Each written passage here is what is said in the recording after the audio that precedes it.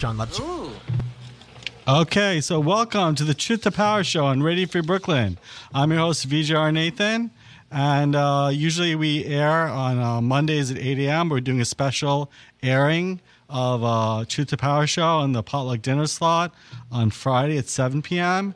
And calling into us live is a Speakeasy Band, beginning on the small stage in the Redwood Forest, Northern California. Speakeasy was started by musicians Addie Gaubert and Daniel Eric. The two musicians, equally steeped in the musical roots of the blues, jazz, and funk, melded their vision and talents to grow the project into a 7-piece neo-soul collective. Speakeasy has packed well-regarded venues on the West Coast, including the Independent, the Chapel, and Cornerstone. In 2019, they hit the festival circuit, playing musical festivals such as Lightning in a Bottle, Bear Music Festival, and The Plunge. They had their debut album, Deer Lion, that was released in the winter of 2018. And they just released, I believe, a new single, Nourish Me, which we'll play at the end of the episode. So welcome, Addie and Daniel. Both of you there online? Hey, thanks so much for having us. Great, thank you. So for listeners, why don't we, because you both kind of spoke at once. So Addie, say hi and say a little bit about yourself, and then I'll go to Daniel, so you can distinguish your voices. Okay. Yeah, hi, my name is Addie Gobert. Really excited to be here with you, VJ. And I'm speaking to you from Oakland, California. Just early afternoon. And Daniel and I just released a single 8 days ago called Nourish Me. It was a live recording that we did with a good one of our friends, Robin Applewood. And I'll hand it over to Daniel. Yeah, Daniel. I'm Daniel. I am the other half of Speakeasy, and I appreciate you having us on your show. This will be fun. Thank you. So, I'm always interested whenever I bring musicians on and, how they meld together genres and create a new vision, a unique voice, how they're able to, experiment and bring together the different kind of schools of music, I guess you might call it, your lineage, if you will. Tell us a little bit about how you discovered the unique sound of Speakeasy and what was kind of the experimentation process maybe did you go through, or how did you kind of create that? Was it just something that was naturally flowing, or how did you create that with 7? And then, as you bring in more people, bringing in more and more, voices. So either one you can start, and then, tell us a little bit about that. Yeah. Do you want to start it, or do you want me to take it? Why don't you take it, Daniel? So I had a vision of a band surrounding Adrian and I through the creation of when I was working on my solo album before Adrian and I had started Speakeasy, and we co-wrote one song on my album, and then it was kind of like, oh, wow, this is a really great sound, like when we write music together. And from that, I had been already gigging all over the Bay with just various different bands, and kind of had my eye on a few different players that I was really, really interested in working with, and thought that they could mesh really well with the sound. One of them being Brandon Farmer, our drummer, and Ryan Schaefer, our guitar player. And once I had them and we all met up and got in the same room and it sounded so good, I felt like very safe in sharing the rest of Adrian and I's ideas with a bigger group, because once we had the validation of like two amazing people that we really respect, it was like, okay, well, let's just keep building on this. So. Yeah. And Addie, why don't you tell us a little bit about, also, I believe you write the lyrics as well. Are you primarily write the lyrics, or how did the lyrics start? Yeah, so Daniel and I, the very first time we wrote music together, we were just kind of kicking it right on the bay, like in a boatyard, a marina.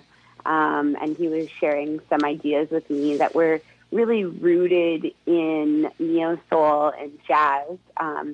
And Daniel and I both have a pretty extensive music background. Daniel's from Missouri and has played a lot of jazz, a lot of funk, a lot of rock. And I previously went to school for vocal jazz. So we both have pretty heavy jazz backgrounds, but love funk, love Motown, love R&B, and that's really, those genres have given birth to neo soul, which I think just is kind of the best of all of them. But in any case, Daniel has been really interested in writing a lot on both bass and guitar, and most recently he's actually taking up the drums. But he showed me some of his ideas. This was about just over 2 years ago now. And what happened was really just noticing what melodies and what lyrics came up, which is kind of still how we write our music.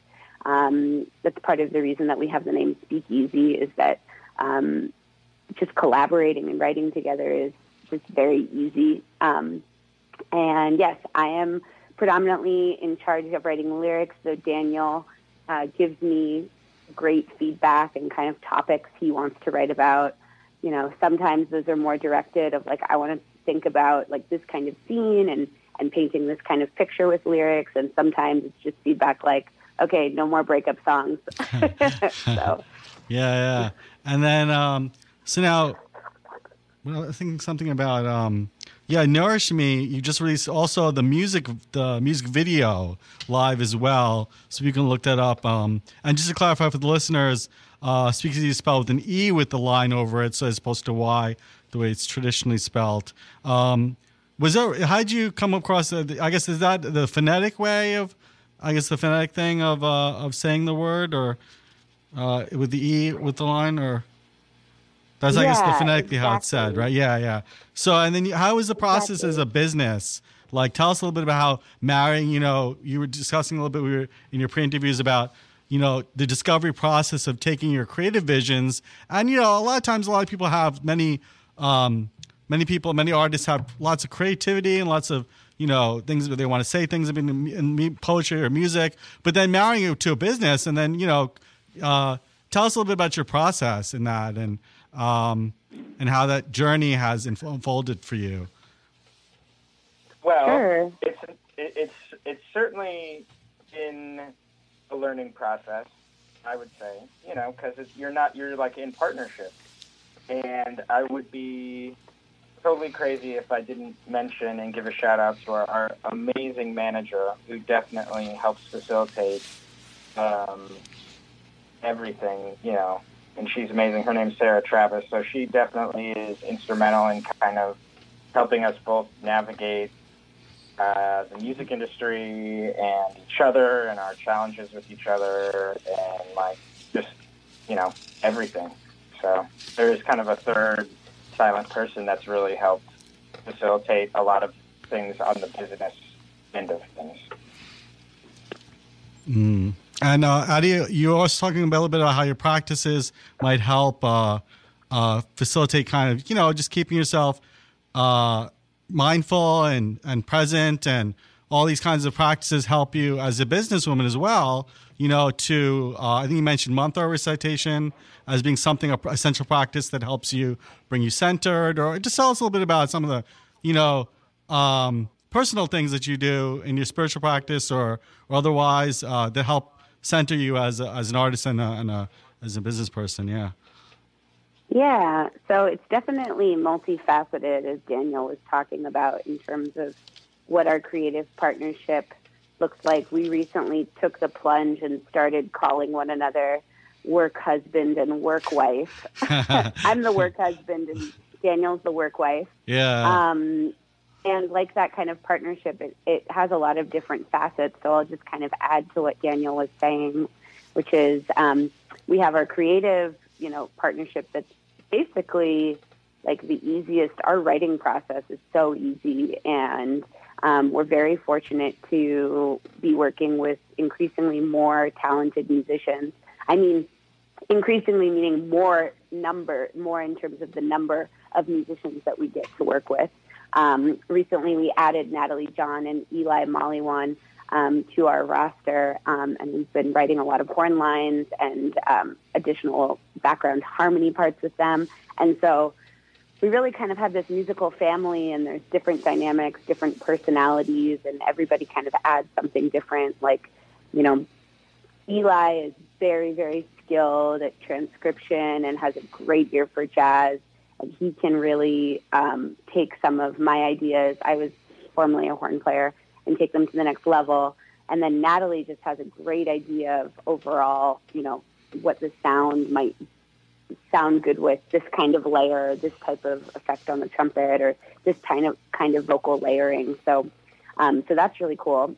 But yeah, in terms of the business side of things, Daniel and I can't do anything without our manager, Sarah. It's great having a third person to kind of like be the tiebreaker. And Daniel and I have like a very brother-sister kind of love-hate type of relationship. I think most people think that we're dating, but I think it's pretty safe to say that that won't happen. I don't know. What do you think, Daniel? No way. But everyone at our shows is always really surprised to hear that we're not dating. But we're definitely super close friends. And to answer your question about, you know, how a spirituality practice comes into play, you know, I won't speak too much for Daniel, but I know that Daniel has a philosophy that music is really a healing modality. So like he uses it and we use it going to do a lot of different volunteer gigs and play music for basically underserved populations or people that can't get out to see music. But I'll let Daniel talk a little bit more about that. But yeah, I think we both share the lens that music is deeply healing. And so we use music individually to get us through hard times and kind of pour ourselves into.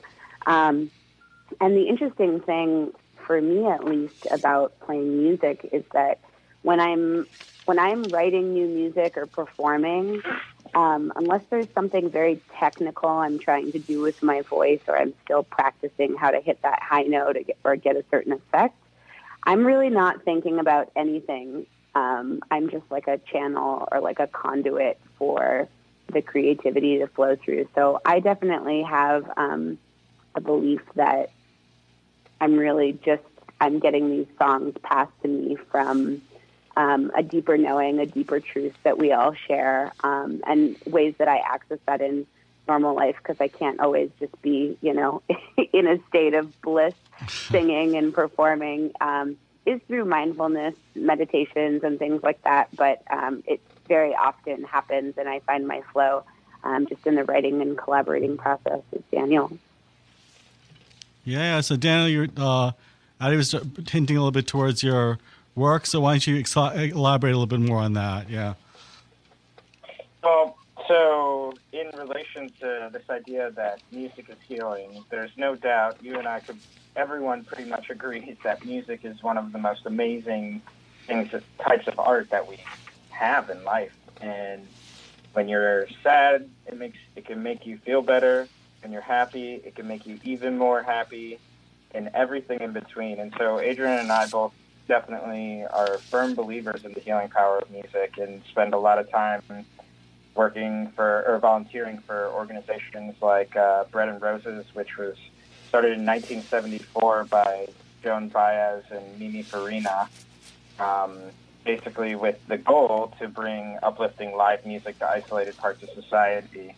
And so I've been doing those types of gigs for many years now. I've played in San Quentin twice. I've played in many different jails and juvenile halls and homeless shelters and drug rehabilitation centers and various different places for that. And it's always a really interesting spiritual experience for me, because you're meeting these people at one of the hardest moments of their entire lives, and you're just there for the sole reason to make them feel connected to themselves and connected to life, and to bring a moment of just true feeling.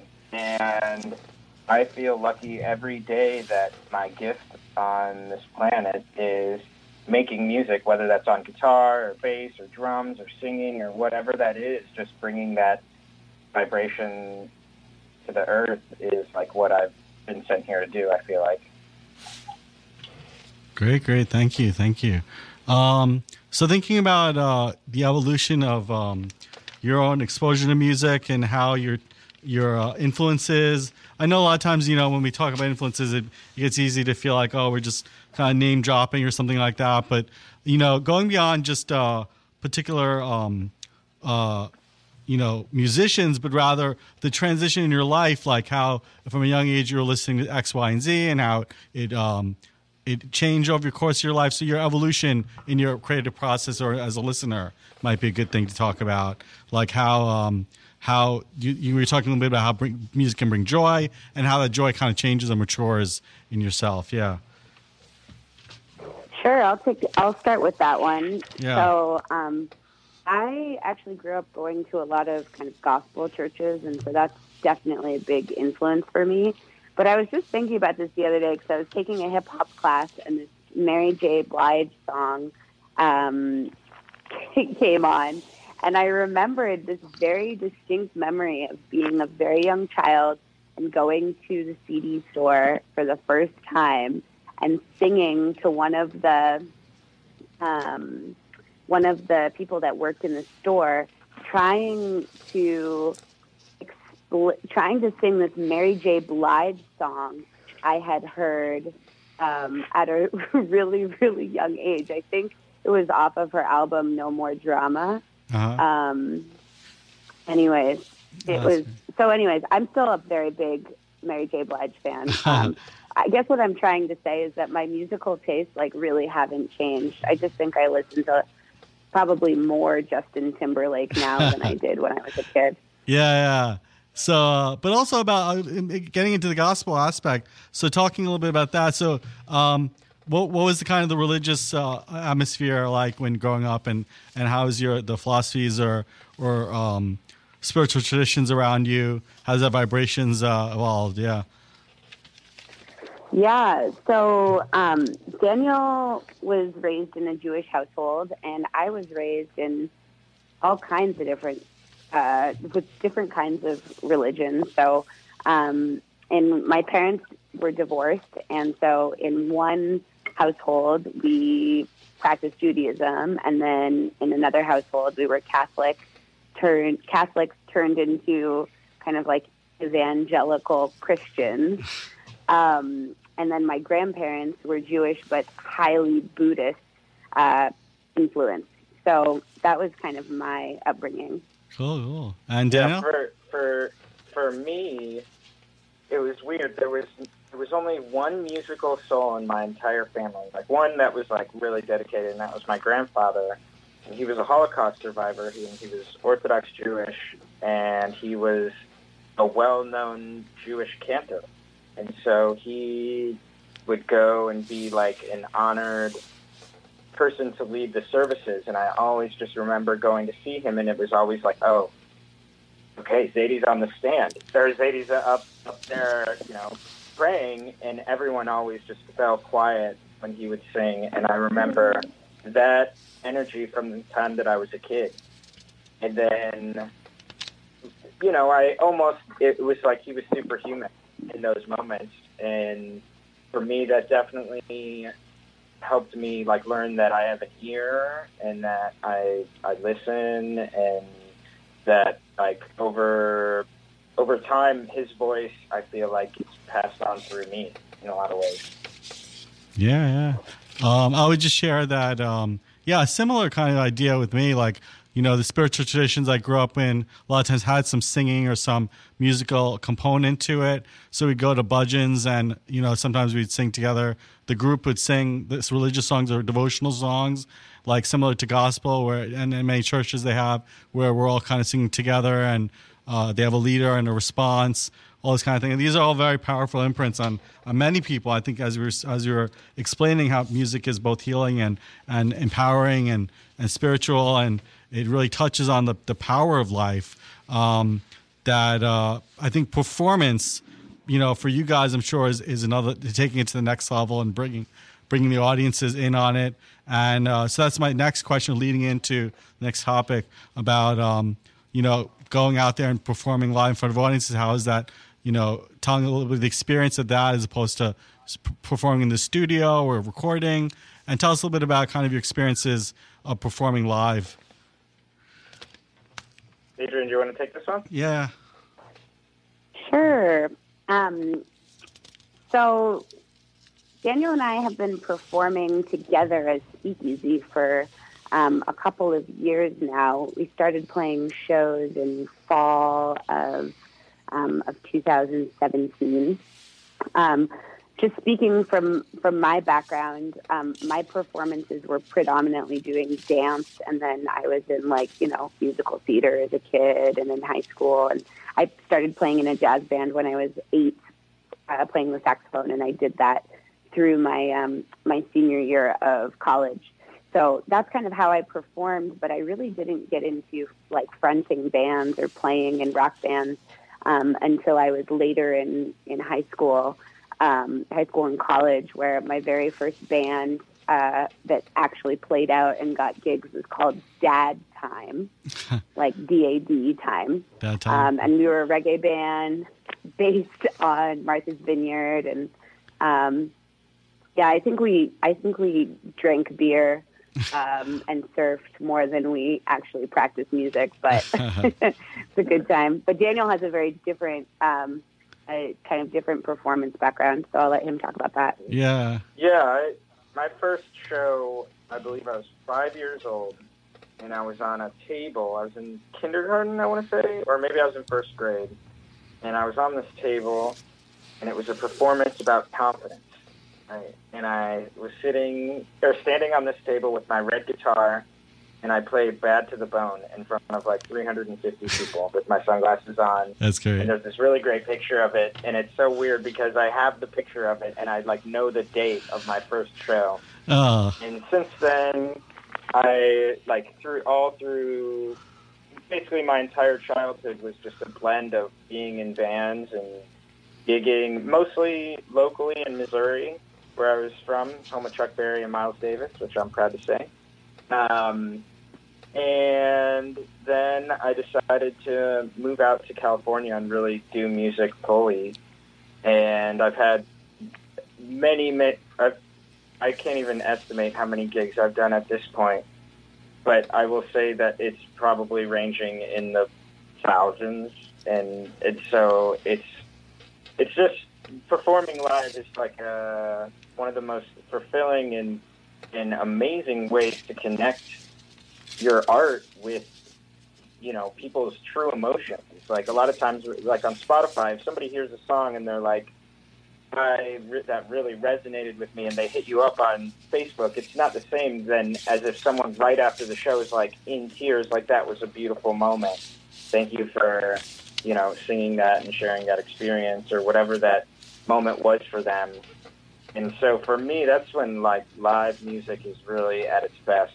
The lights and the space between the audience and the distance is not really what motivates me to perform live. It's more the idea that I could totally heighten somebody's experience of their own lives through just me sharing my art. Yeah. So now I'm curious about one of the questions I had asked previously was about what has been your most valuable failure thus far. And one of you two wrote not getting a tech job. So now I'm curious which one of you wrote that, since it seems like it doesn't appear like you were really going for that. So I'm curious now. Oh, there was a time. It's weird because Adrian and I both live in the Bay Area, and with the tech boom, it's San Francisco was once known as this glorious place in the 60s for absolute freedom of creativity and expression and, letting your freak flag fly. And now as tech is here, which is, I'm not saying is a bad thing. There's a lot of great things about it. It's definitely made the cost of living here much higher. And so what a lot of my friends have done is they've taken tech jobs, either remote tech jobs or quasi-remote tech jobs, and then they have to do music only part-time. Yeah. And there's nothing that's a very common thing here in the Bay, because tech jobs obviously have a lot wider scope of benefits, and work as a solo as a performer, there's not much infrastructure in place to health benefits or dental insurance for musicians or any of these things. Like when I say totally. it was my best failure, I'm referring to like at one point I thought that maybe I should just do that, and then it didn't end up working out, and I'm super grateful it didn't, because now I do what I do now, which is share music with little kids and teach them how to be connected to music. No, it's great. Yeah. I think it's really great. And we do, learn a lot from where, what we perceive as a failure, just trying something and going out there and, doing different things, experimenting and seeing what lands. And, a lot of times, many people have gone through many careers, and, I myself have gone through these a couple, and I'm still pretty young, but, just going through different, aspects of our careers and stages in our careers. Yeah, definitely. So now talking a little bit about, one of the questions was about not counting your own work. What other works would you want everyone in the world to experience? I guess one of you put down the music lesson, but anything you want to say about what different works out there, the artistic efforts of others that you really feel compelled enough to that you feel like everyone should experience? Yeah, I'll take that one. First, I want to say you were asking about live performances before, and I just wanted to give a little plug for the music video that you mentioned for Nourish Me. That is that song that we just released is totally a live take, and has the associated music video with it. So if you're listening, pull out your phones, follow us on Instagram, follow us on Facebook.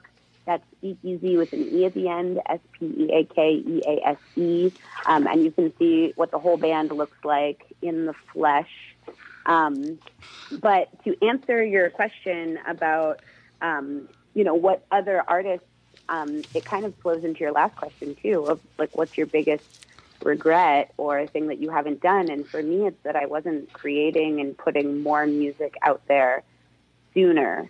I was very, until Daniel really started pushing me, I was always performing in the background as a backup singer or a backup instrumentalist. And I'm really grateful to Daniel. And I just wish that I had been writing and having this same kind of external support, but having it internally from a younger age, because I wonder what kind of musician I'd be now.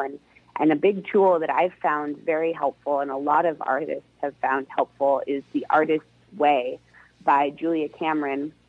It's a book that's almost 30 years old now. It's a 12-week series of exercises, about 10 pages of reading a week, and then there's different exercises you do daily or weekly. And the whole premise of the book is how to unblock yourself creatively. Basically, how to get out of your own way and put your ego aside and your judgments aside, so that, again, you can kind of just be this conduit for creativity to flow through. So that's what I think everybody should experience, regardless if you're a musician or a painter or a dancer, or, your creative form is creating memes for the internet. Like, creativity is pretty boundless, but I think everybody would benefit from her teachings. Thank you. And Danielle, do you want to take anything in this question?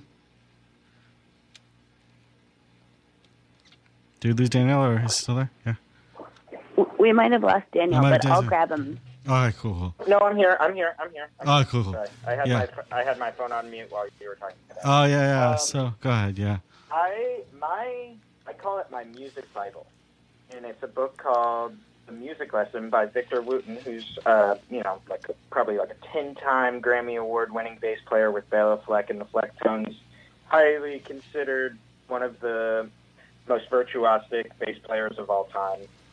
And for me, it connects music with life in the human elements of, like, emotion and connection and space between notes, and just like there's space between people, and all these analogies, how music is essentially a microcosm of life in conversation and relationships. And yeah, so that was definitely a game changer when I read that book.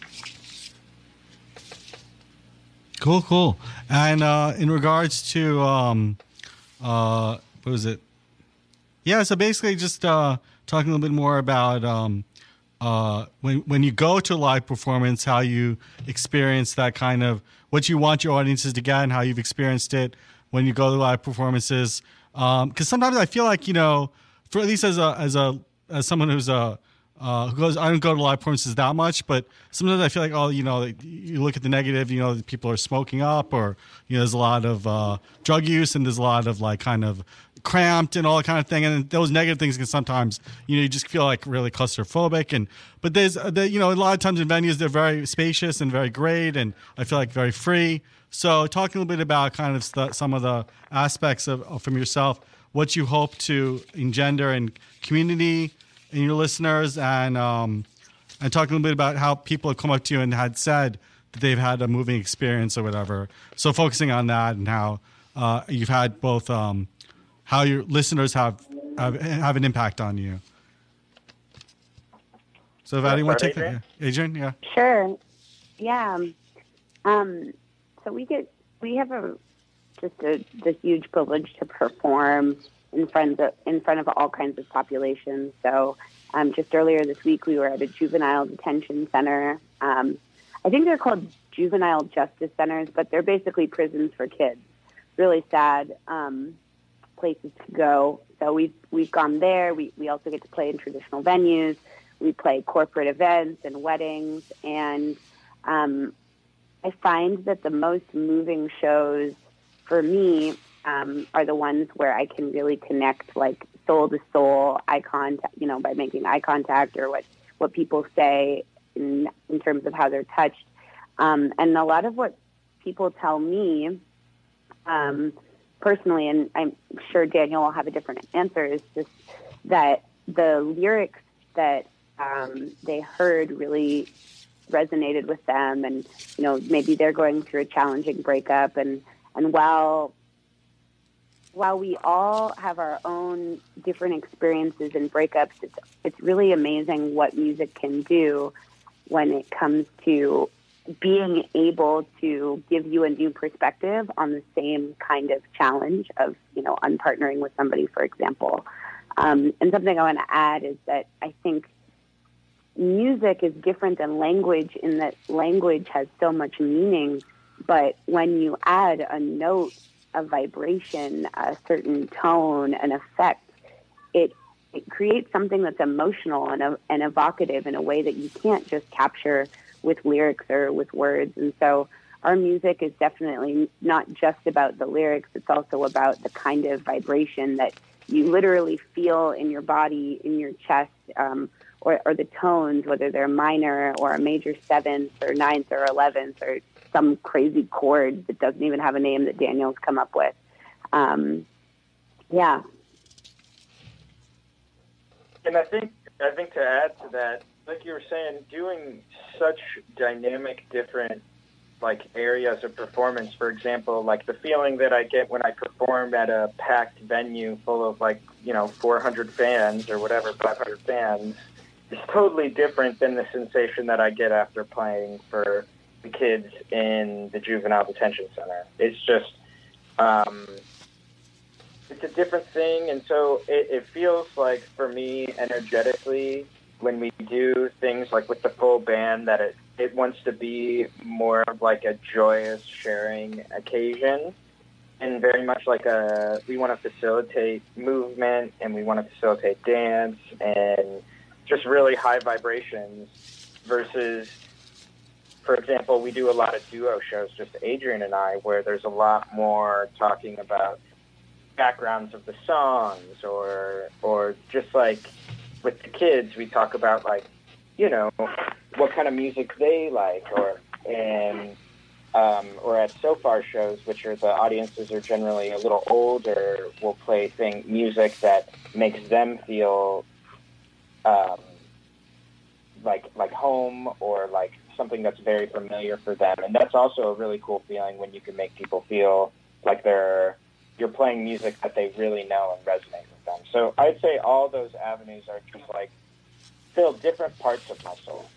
Yeah. I think it's really great because a lot of times people have this perception that when they go into music or when they go into something creative, they expect, success being in terms of like, I got to play in bigger and bigger venues, and I got to, sell more tickets. Or I know. I just perceive that, at least on my own end, as a writer, I'm like, oh, I want to sell more copies of my work because I want to get more exposure to different audiences and all this kind of thing.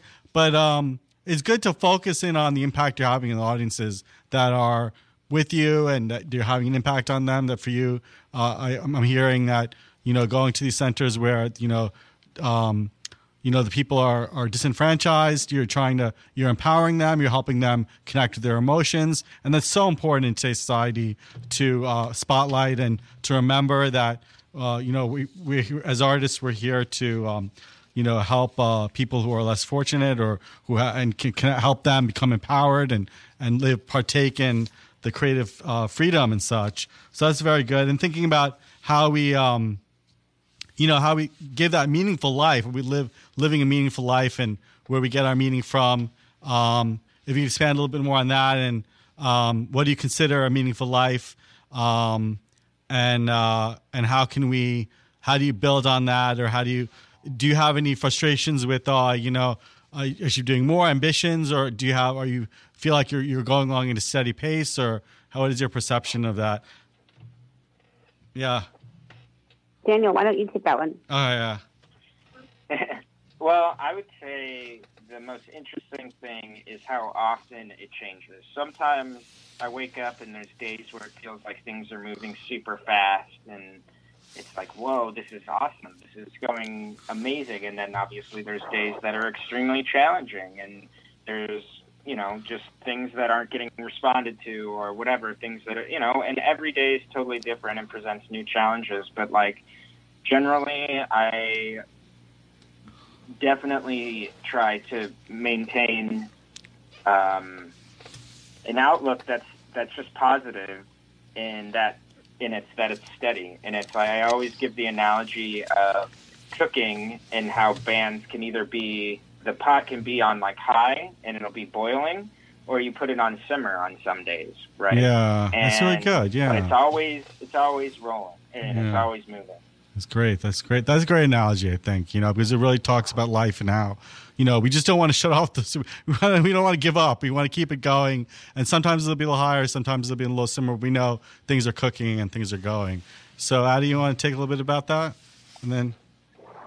Yeah, I think that we operate on kind of like a 3 to 6 month schedule in terms of what we're wanting in our goals. And we have to stay, as a band, we also want to stay goal oriented in terms of, what's the kind of music that we're putting out there? What are the kind of, there's a bit on like, what is the kind of recognition we want to have, or what are the venues that we want to play at? But it's like, it's more around like, how do we want to engage with people? How can we up our performances and help people come to life a little bit more?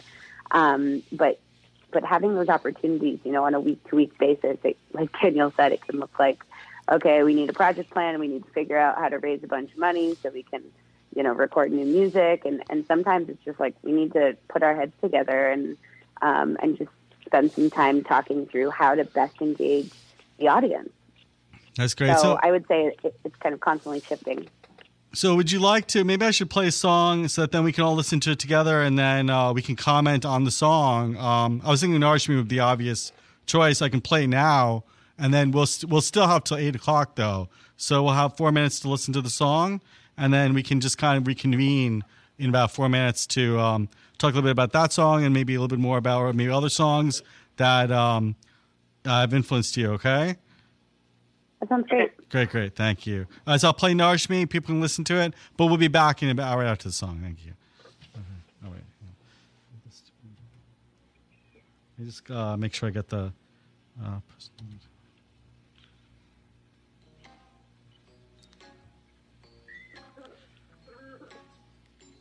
you guys hear it? I hear it. You hear it? Okay, great.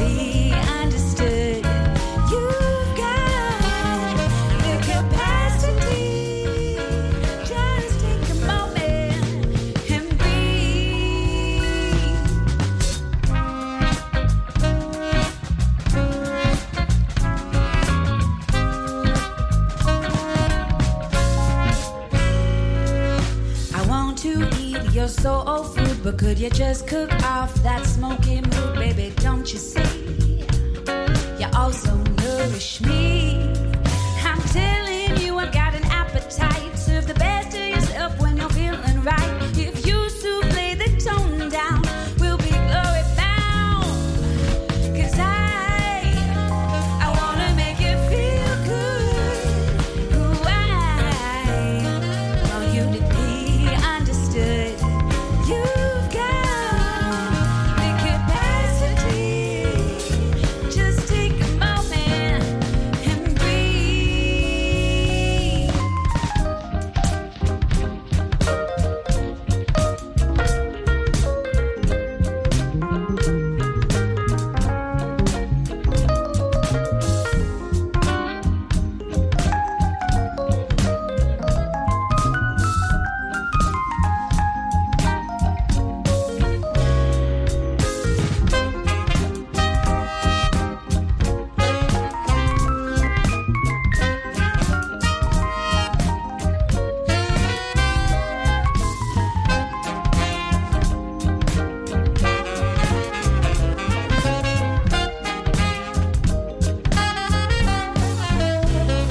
Can you feel the vibe? I am on your side.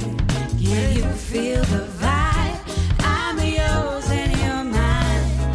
Can you feel the vibe? I'm on your side. Can you feel the vibe? I'm not gonna hide. 'Cause I'm hungry for your love. I'm hungry for your love. I'm starving for your attention, affection, erection. Can we make it through this transgression? Said I'm hungry for your love.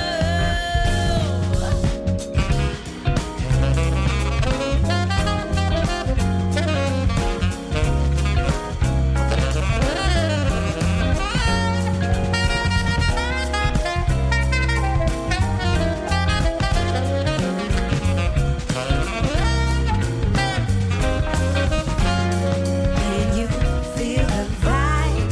I'm on your side. Can you feel the vibe? I'm yours and you're mine. Can you feel the vibe? I'm on your side. Can you feel the vibe? I'm not gonna hide.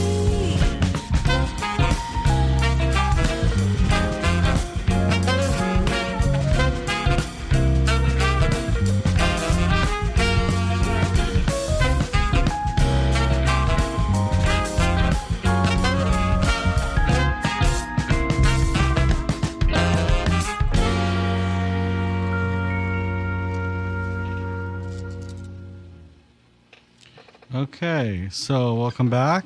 This is the Truth to Power Show on Ready for Brooklyn. Once again, we're in our last about 10 minutes or so.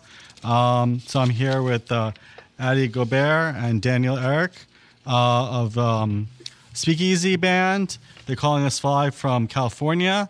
So we were talking a little bit about creativity and different aspects of making music and the different genres surrounding the sound that we were just listening to, neo soul, and how the relationships and themes that you're exploring in the writing of the music as well.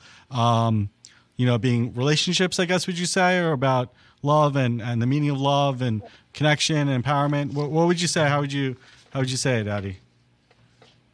Yeah, I would say many of our songs are about relationships with other people, but we also have several songs that are about our connection to ourselves and finding yourself and, kind of losing your voice and then coming back into it. So Dear Lion is a good example of that. Super Ego. Super Ego, I was thinking Ego that, as well. Yeah, I was listening to that right before the interview, and I was remembering Queen Bee being about, I guess, empowerment and such. But yeah. So and how do you see yourself? Where do you see yourself going with the band now, and where do you see yourself exploring as you continue, or is there any goals that you want to share in your next stages of your development? Go for it, Daniel. Daniel, yeah.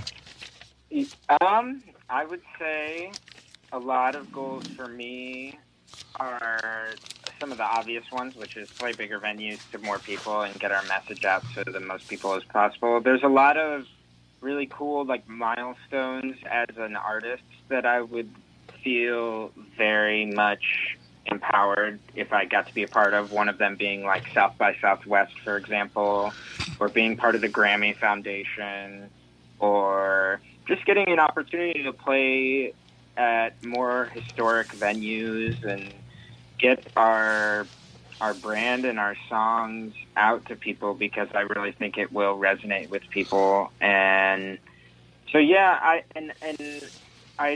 have a steady and firm belief that it'll happen, and so that's how I view everything. Yeah, great, Natty. Yeah, I want us to continue to be making authentic music.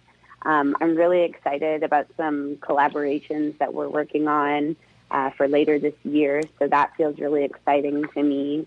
And I second everything that Daniel says.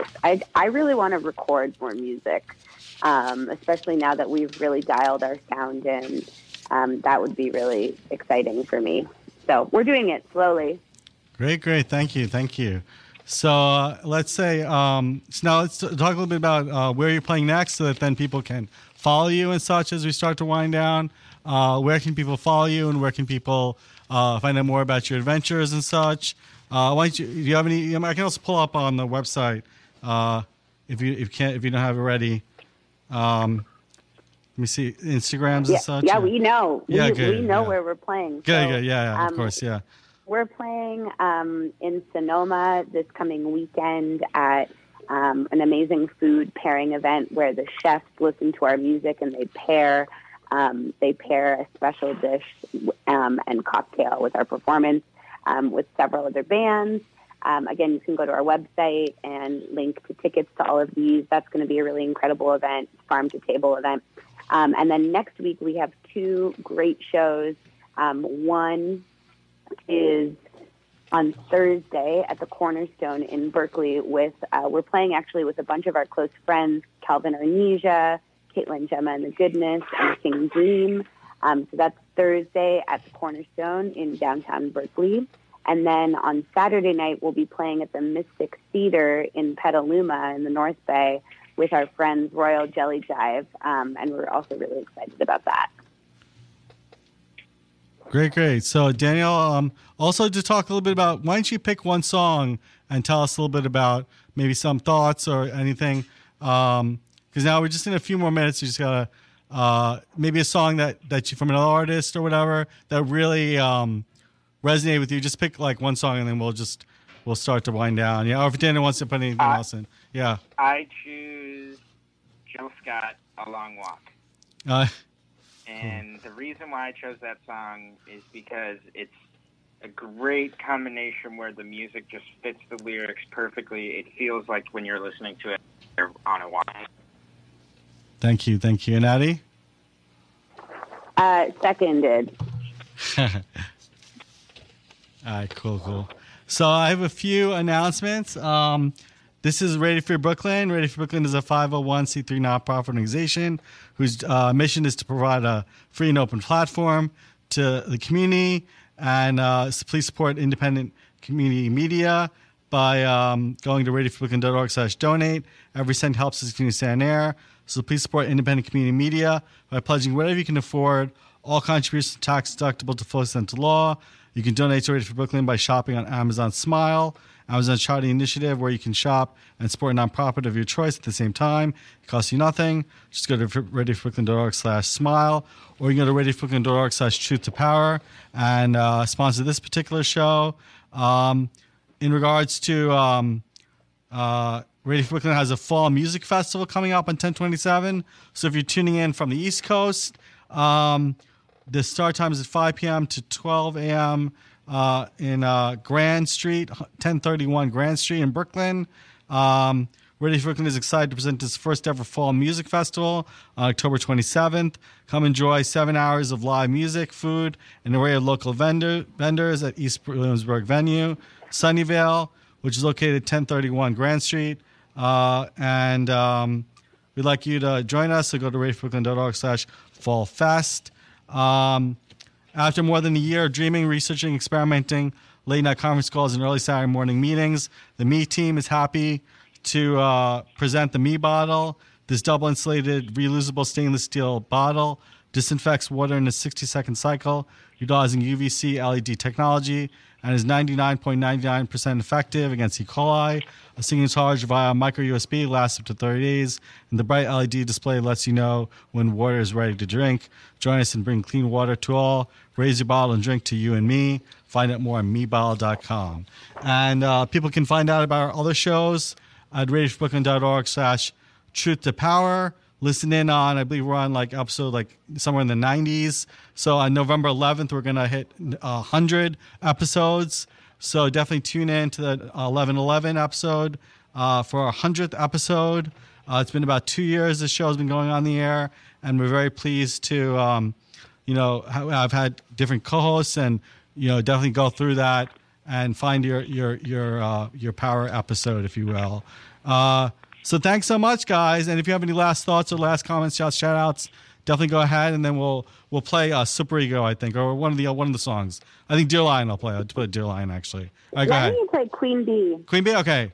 All right, cool. I'll play Queen Bee to go ahead. All right, cool. Just thank you so much for having us, VJ. It was Thank really you. nice to do this. And, shout out to everybody that's listening. Come and see us next week if you're in the Bay Area at Cornerstone or the Mystic. If you message us on Instagram, we will add the first 3 people that message us directly from Radio Free Brooklyn onto our personal guest list. And we'll even give you a drink ticket if you're lucky. Great. Thank you. A very, very fortunate offer for our listeners. Definitely go do that. Follow the instructions. And Dan, do you have any last thoughts or last comments? Just thank you so much for having us. It was great to chat, and thank you for having such great questions for us and being kind enough to have us. Thank you so much. Thank you. It's so great to have you guys on. So we'll be listening to Queen Bee. It might go into another song if we have this time, but we'll just listen to a little bit from Speakeasy. Thank you. Thank you. Bye, DJ. Bye. All right, thank you. Thank you. Take care. Have a good one. Have a good one.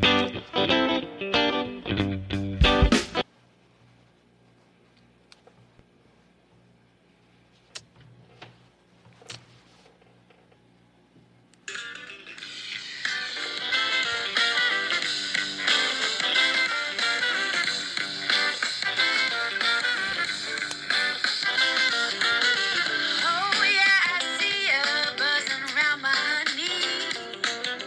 Don't think that you're gonna get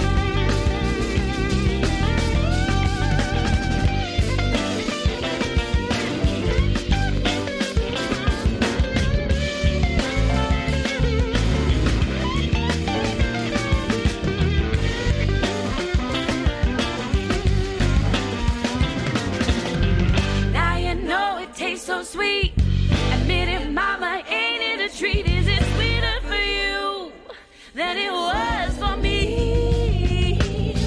Now it's too late for sympathy, and here I am hurting so tenderly. Babe, when you got your way, I guess all there's left to say is take care of my honey. There you go, you got your way. It's time for me to give this away, so take care of my honey and leave the damn dog.